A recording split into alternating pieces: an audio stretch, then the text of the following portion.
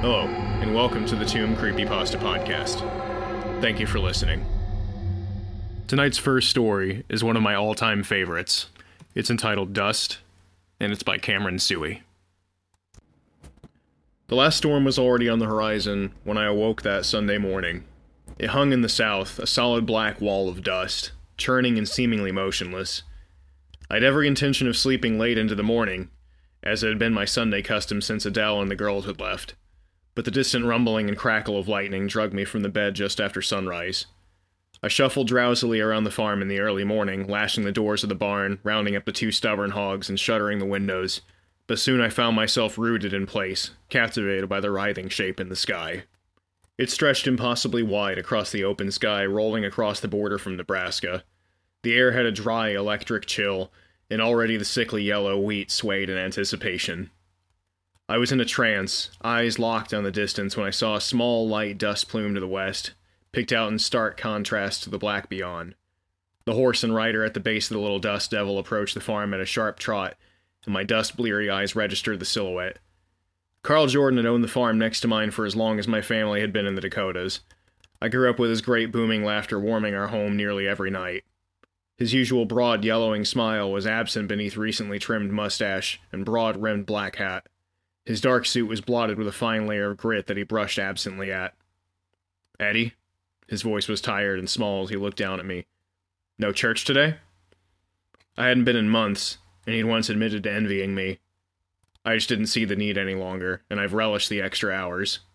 I ignored the question. "What's troubling you, Carl? Maddie all right?" I asked. He turned towards the south to the storm and sucked loudly on his lower lip. After a few moments of thought, he sighed deeply with a phlegmy rumble. "The Hattersons are dead. All of them except Saul," he said evenly, not returning his gaze to mine. I drank this in for a moment, feeling the insides of my sinuses beginning to burn in the cold and arid breeze. I briefly dwelt upon the image of the youngest Hatterson, a tow-headed toddler with the dim-looking smile I'd seen at the general store with Saul and Molly a few days prior. "How?" I asked finally. He grimaced slightly, still gazing south. "Saul's missing. No one's seen him since last night. Molly and the kids are dead, and Saul's gone. It don't sound good." Carl slumped forward a little, and I saw, not for the first time, how old he was. "The whole hornet's nest is stirred up over in Picton. He was going to lose the farm, they say." Fleetingly, it concerned me that I could easily see the connection between these facts. "Maddie's fine," he said after another silent moment. "Just a little ill this morning, thanks for asking." He broke from the black clouds and fixed his eyes on me. He offered a pale imitation of his familiar smile, but his eyes remained squinted tight, haunted. He looked as if he had more to say, but at last he just nodded and gathered the reins. "Be safe, Eddie," he said, a phrase worn smooth by repeated use, and turned towards his farm, trotting quickly, head still crooked towards the storm. By noon, I could only watch as it reached up and blotted out the sun. The dust storm enveloped us, obscuring the sky like the hands of God. I did my best to ration the allotment of bourbon I'd poured off that morning, watching the black wind scour the earth through a broken shutter slat. During the storms of the years before, pale and weak compared to this tempest, Adele would huddle with the girls to read scripture, inevitably ending with revelations in hushed, reverent tones. I tried not to scowl at her fear and awe before, but now I could feel a little tremor of doubt in me as I looked at the sackcloth sky. When the sky darkened a few shades at nightfall, I prepared a small meal of bread and fried eggs, and drained the rest of the bourbon. Later, I laid in the unmade bed with the world spinning and the sky howling outside, and tried not to think. The storm raged stronger than ever the next morning, the sun winking through the maelstrom, a fat circle of hazy orange like a fading coal. Late in the day, it showed no sign of abating, and I resigned to leave the house if only to feed the animals. I tied my goggles to my head and a damp bandana around my mouth, but I still gasped at the ragged burn of the dust as I stepped outside into the storm. The lining of my throat seemed to crack and bleed within moments. I could barely see the barn, but I set out instinctually towards it. A tall hillock of fine black dust was pressed to the side, and it took me a few kicks to clear the door. The dust had seeped in everywhere, and the hogs and cows were covered in a layer of grime. They stood still in their pens, eyes red and glassy, shuddering and jerking with each loud creak from the roof beams. They ignored their food. There was a twisting coil of anxiety in my chest when Carl arrived, leading the terrified horse behind him. His beard was matted with dust, and he had to sweep the lenses of the goggles clean at my doorstep, but instead of entering, he only waved me out to join him. "You need to come with me," he shouted over the storm. The dust between his teeth had formed a thin black mud that flecked at the corners of his mouth. It was his tone, flat and even, that terrified me. I didn't argue, pulled on goggles, and offered him a second bandana. I followed close behind him, one hand on the horse's haunch. Carl picked his way down the path, navigating by some uncanny memory of the curves in the little road. We walked cautiously and deliberately west for the better part of half a mile, past Carl's own farm, towards the leaning shape of the Collins farm. A throbbing dread began to stir in my breast as we approached. The door was thrown wide open and off one of its hinges, swinging violently in the wind. I could see Roger Collins slumped in the doorframe, the congealing blood on his forehead caked with the fine dirt. His eyes were open. The left eye beneath the bullet hole was flooded red and tilted wildly skyward. Clutched in his curled hands was a rifle with one spent casing. Abigail Collins and her youngest were inside, curled tightly around each other in the corner of the room. The flowers of blood that bloomed in the fabric of their dresses was bright and vivid. Slumped upright at the dinner table, as if ready for a meal, was another figure, filthy and caked with black dust.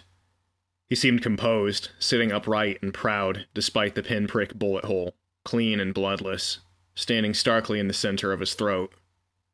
His grimy skin was dried and shriveled, his eyes were closed, the lids sunken over the pits. It took a long, yawning moment to recognize the desiccated face. Saul Hatterson, hands clasped around a little revolver, looking for all the world like he'd been dead for a week. Saul Hatterson, grinning obscenely wide, showing dried black gums. Despite the roaring storm, there was an unearthly stillness in the little house, and I could hear my heart thudding in my ears. I turned to Carl with a pitiful expression, a plea for some sort of understanding. "I was bringing them some canned food. Roger was worried about being able to last out a long store," he shouted from the front porch, where he was closing Roger's eyes and wiping the blood from his hand. He looked up at me and stood. "Jed's missing." I gazed around the room again before turning to Carl. "You don't think that Jed," I began, letting the idea remain unsaid. Jed was a quiet and sickly kid, but something about him had always set my teeth on edge. "No," he barked. "I don't think a 15-year-old could be capable of this. But I don't think Saul was either. None of this makes any sense." He brushed the lenses off his goggles clean once more. "No, it does not," I agreed. "We should head into Picton to tell someone, but I need you to drive the Collins forward. I can make it between our 3 farms on foot reliably enough, but I don't think me or that horse could make it all the way into town." Carl looked mildly embarrassed, hidden as he was behind dust and beard, and I followed him to the barn. The Model A made a few grinding rasps before dying completely, refusing to respond to anything. When I opened the gas cap, a damp and clumping mixture of dust and gasoline tumbled from the little opening. My breath came in increasingly shallow gasps as we moved to the Collins tractor, unscrewing the cap. The same reeking clay was stuffed to the top of the tank. The walk back towards our farms was silent, my heart pounding as I struggled to keep my breathing steady, as the inside of my sinuses were scoured raw. First Carl's tractor, then we checked mine. Both were useless and clogged with dust. If Carl was as panicked as I was, he refused to show it. "Eddie, I don't know what this means," he yelled to me as we crouched over my tractor, the sky dimming. "But I think I'd appreciate it if you stayed with me and Maddie tonight. The storm has to let up in the morning, I'm sure." I could see at last the spark of fear in his eyes, and it brought me a little solace. Carl went ahead, panicky with thoughts of Maddie stuck in bed on her own, and I agreed to follow shortly. I entered my house to gather my shotgun and a tin of coffee. I don't believe I intended to start drinking, but the bloody and crooked eye was shining wetly in my memory, and I drew from the bourbon a few soothing pulls. I recall being tired and weary from the day's grim business, but I don't remember lying down in the cool wood on the floor. When I woke, gripping the gun and empty bottle, the sky was lighter, but the whirling black clouds still surrounded the world on all sides. Tuesday, I thought through a fog of pain. Or is it Wednesday? I groggily allowed the shame to flood in when I realized I'd left Carl and Maddie waiting all night. After finding all the water drained the night before, I dressed for the storm and headed out to the well. The pump handle strained against me as I pressed downward, bringing up the first sounds of water. What came out of the pump was black and viscous, a thin black paste. I dropped the tin bucket in disgust, feeling yesterday's dread igniting behind the alcohol ache, and I turned quickly towards Carl's farm. On the road, with my destination not yet visible, I turned to look behind me. There wasn't even the faint outline of my barn. In that moment, I was alone, surrounded by a wall of vibrating earth and wind on all sides. It could have been all of creation, and I would never know. It could be the end of creation, and I would never know. I turned back towards Carl's farm and began to run in a panic, frantically hoping I had not altered direction. As the small unpainted house came into view, I saw Carl's horse lying motionless on the ground, still tied to the railing on the porch. A small dune of black dust had formed against one side. The door was wide open, slamming into the wall, with a sharp crack at each breath from the storm. My panic spiked like a fever when I stepped inside, and my body began shaking violently. Maddie lay spilled from her bed, trailing sheets and a shredded fragment of her nightgown. Her head was twisted, the neck bruised and bent, and bulgy, glassy eyes seemed to stare directly at me. Her tongue was thick and black between her teeth. Seated on the bed above her, spindly legs dangling over the edge, was the dried and leathery corpse of Jed Collins, the missing boy. His eye sockets gaped empty and black as he silently grinned out at the world. Carl was nowhere to be found. I backed out quietly from the house, at last truly toning out the chaotic roar of the storm. My mind spun trying to make sense of the utter madness, and it stoked the fires inside me, panting, desperate dread flooding my limbs, until I found myself propelled blind, running through the storm towards my home. I continued past the hulking silhouette of my barn, legs flooding with fire as I sucked in great lungfuls of choking dust. I thought nothing of destination. I only wanted to get as far away from the storm as possible, far from the empty charnel houses of my neighbors, and from empty eyes and wicked grins. I made it as far as Thin Fork of the Missouri that carves the far edge of my land. I saw, through the wall of shifting haze, the black outline of the river from a distance. When I approached, legs slowing and lungs burning, I saw the river more clearly, wide and unearthly still. The water was thick and black, and in mute disbelief I watched it flow, slowly like molasses, under a dark and churning sky. And then I began to understand. I nailed the shutters closed, driven by an animal urgency of purpose. The door I braced with Adele's heirloom cabinet, allowing it to crack and splinter on the side as I stacked a steamer chest on top. I didn't really believe that this would slow whatever would come tonight in the howling darkness, but I wanted to have the time to know, to be sure. The last bourbon bottle lay empty on the floor, and I was glad for this, for the chance to be clear-headed at last. I sat, back to the wall, facing the door with the shotgun in my hands, and I waited. The sky darkened and the storm continued to howl. I measured my breaths, trying to hold on to that moment of calm, to stretch it out until it dried and snapped apart. It was late at night when it arrived. I could hear the heavy footsteps circling the porch, pulling lightly, testing each shutter. My hands were suddenly slick with sweat on the barrel of the shotgun. The shuffling footsteps stopped in front of the door, and I saw the wood flex so slightly as pressure was applied. A scraping sound began to rise, hissing from the small barricade, as it began to slide slowly across the floor. The force on the other side of the door increased slowly, steadily, grinding against the heavy barricade, until the door was open to the storm, and to the night, and beyond. The figure swept into the room with a silent grace that surprised me, and stood regarding me. Carl's skin seemed to crackle and go taut like paper as he moved, and in the hollow of his empty eyes were tiny twisting clouds of dust, blue ribbons of electricity arcing across the sockets. He was smiling, a smile I'd never seen from him, a wide, obscene grin. I felt a strange sort of calm then, the surety of knowing despite the impossible madness of it all. I raised the shotgun. "Eddie," the thing inside Carl hissed, in a voice like grinding sand. The corpse took another step towards me, and I saw a black trickle of mud from the edge of its cracked lips. Go ahead and shoot, Eddie. See what it gets you. I smiled back at him, seeing the solution so clearly at last. I took a moment to be thankful that Adele and the girls were gone. Thankful, in an awful way, that I'd struck her hard enough for her to finally leave me. This would not be the night that they die. It had moved halfway across the room now, shuffling towards me. The malevolent sparks of its eyes locked on me. The now familiar dread reared up to swallow my temporary peace. I saw, in the black whirlpool of its eyes, the great storm, covering the entire earth in a final gloom.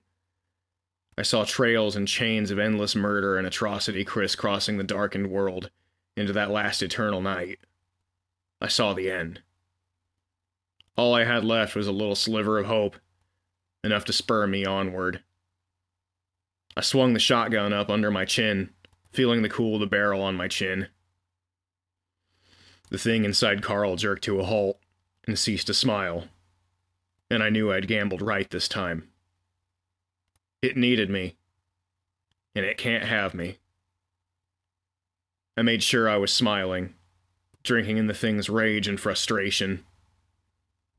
The thing roared and with a leap burst from Carl's body, his drawing muscles snapping and shredding into long fraying fibers as it shed him like a coat, thudding to the floor behind him. It was a swirling cloud, a flurry of dust coursing with lightning and pure elemental hatred that I saw then, surging towards me faster than I would have believed possible. Thin tendrils coiled and tightened and wound their way through the air, twisting towards my mouth and nose. I could feel them caress the raw passages of my lungs, hot, twisting, and unmistakably, horribly alive as they slid into me. I pulled the trigger. Tonight's next story, The Mountain of the Dead, by Kesbeth, from creepypasta.fandom.com.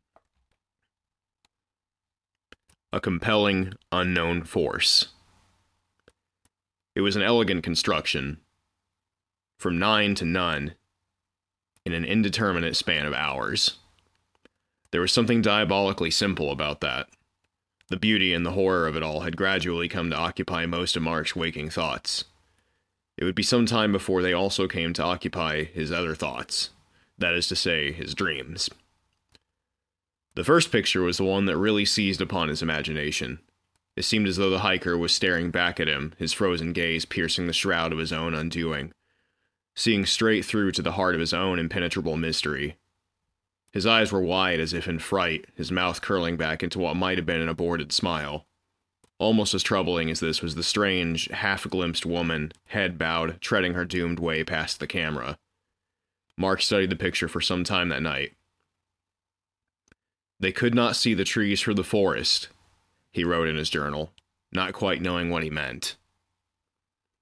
He thought of them, their fatal footprints weaving through the snow. What must it have been like to find them?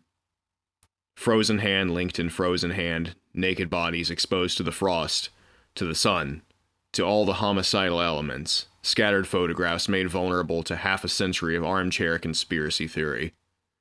Mark was scared. He thought that he saw something of himself in the photographs, although he couldn't be certain. It was enough to know that they frightened him. On the eastern shoulder of the mountain Kholat-Syakhl, you will find a narrow, snowy ravine that has come to be called Dyatlov Pass, a dubious honor for Igor Dyatlov, the hiker who perished there in the night of February 2nd, 1959, along with every member of his expedition party. They numbered 9 in total, 7 men, 2 women. All were students or graduates of the Ural Polytechnical Institute, now known as the Ural State Technical University. Mark made a note. You can change all the names, but you'll never change what happened. Mark reviewed the data. Names, births, deaths. His eyes darted hungrily over the page. Alexander Alexandrovich Zolotarov. February 2nd, 1921 to February 2nd, 1959. Alexander Sereyevich Kolevatov. November 16th, 1934 to February 2nd, 1959. Yuri Alexeyevich Krivoshchenko, February 7, 1935 to February 2, 1959. Nikolai Vasilyevich Thibeaux-Brignolles, June 5, 1935 to February 2, 1959. Ludmila Alexandrovna Dubinina, January 11, 1936 to February 2, 1959. Rustem Vladimirovich Slobodin, January 11, 1936 to February 2, 1959. Igor Alexeyevich Dyatlov, January 13, 1936 to February 2, 1959. Zinaida Alexeyevna Kolmogorova, January 2, 1937 to February 2, 1959. Yuri Nikolaevich Doroshenko, January 2, 1938 to February 2, 1959. Mark scribbled a series of furious notes. 5 hikers, 3 men and 2 women, born from January 11th to January 13th. Significance? Alexander Zolotarov died on his birthday.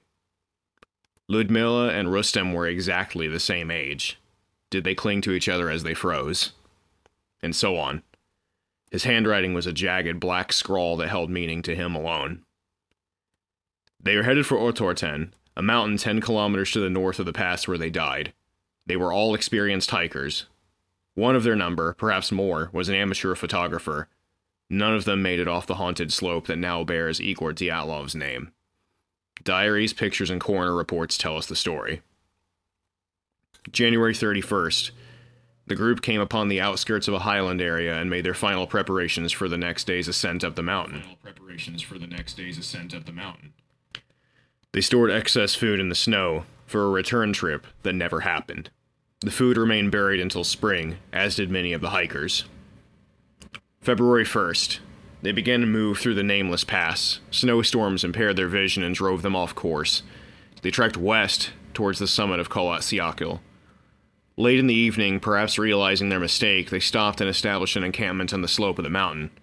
Kholat Syakhl is a Mansi name, meaning the Mountain of the Dead. February 26th. A rescue team found their tent. It had been torn apart from within. A chain of footprints led from the ruined campsite down the mountain towards the edge of the forest on the far side of the nameless pass. The footprints vanished after 100 yards, obscured by freshly fallen snow. The bodies of Yuri Doroshenko and Yuri Krivoshchenko were discovered at the forest's edge near the remains of a fire. The 2 men were garbed only in their underwear, sprawled in the snow beneath an ancient cedar tree. 3 more bodies were soon discovered, half buried on the slope between the cedar and the tent: Zinaida, Rustem, and Igor himself. They were found separately, clothed in strips of torn fabric, their frozen hands outstretched to the peak of the mountain. It would appear that they died while attempting to return to their campground. The remaining 4 bodies were not found until the spring thaw. A search party, by this point the term rescue party could no longer have been appropriate, uncovered them deep in the forest, sealed beneath 4 meters of snow. A Soviet medical examiner determined that 3 of these hikers, unlike those whose bodies were discovered earlier, had sustained severe internal injuries prior to their death: skull damage, chest fractures. 1 woman was missing her tongue. In the dark, early hours of February 2, 1959, 5 hikers fled barefoot into the snow. They tore their way out of their tent and ran screaming down the mountain. The temperature that night was about 30 degrees below 0 Celsius. 2 of them died attempting to build a fire at the edge of the woods. 3 of them died making their way up from the woods back towards the tent. All 5 were found partially clothed, some wearing a single sock, some wrapped in ribbons of clothing presumably torn from the bodies of the dead. 4 hikers remained in the tent, only to set out at an unknown point before dawn in search of their missing comrades. They all died violently. Mark could not prevent himself from shaking with excitement as he assembled the facts in his head. He felt touched by an impossible presence, something incomprehensibly vast and terrible. Within a few moments, he knew that he would be able to reach out and grasp it with his fingertips, or it would reach out and seize him instead. He wrote, "I surrender my spirit to the mountain." Mark steadied his trembling hands and reviewed the declassified Soviet inquest once more. 1. 6 of the victims died of hypothermia, 3 of fatal injuries. 2. No evidence of any human activity in the surrounding regions apart from the 9 victims. 3. Their tent was ripped open from the inside. 4. The victims died between 6 to 8 hours after having last ingested food. 5. No apparent guilty party can be isolated. 6. All 9 victims left the campsite on foot of their own volition. 7. All 9 victims appear to have been at the mercy of an unknown, compelling force. Mark lingered over that phrase. An unknown, compelling force. He shuddered helplessly. Mark saw a line of frozen pallbearers. Their eyes were wide and staring. Their lips were swollen and purple. He saw a lumbering simian creature with coarse white hair and eyes like bloody lighthouse beacons. He saw a pale siren dancing in the snow at the edge of the woods, crooning a lullaby and beckoning him with one curled finger. He saw strange lights drifting through the sky above a canopy of frozen trees. He saw a dead woman with blood running down her chin, holding her tongue aloft and smiling. And he heard laughter echoing in every crevice of the mountain of the dead.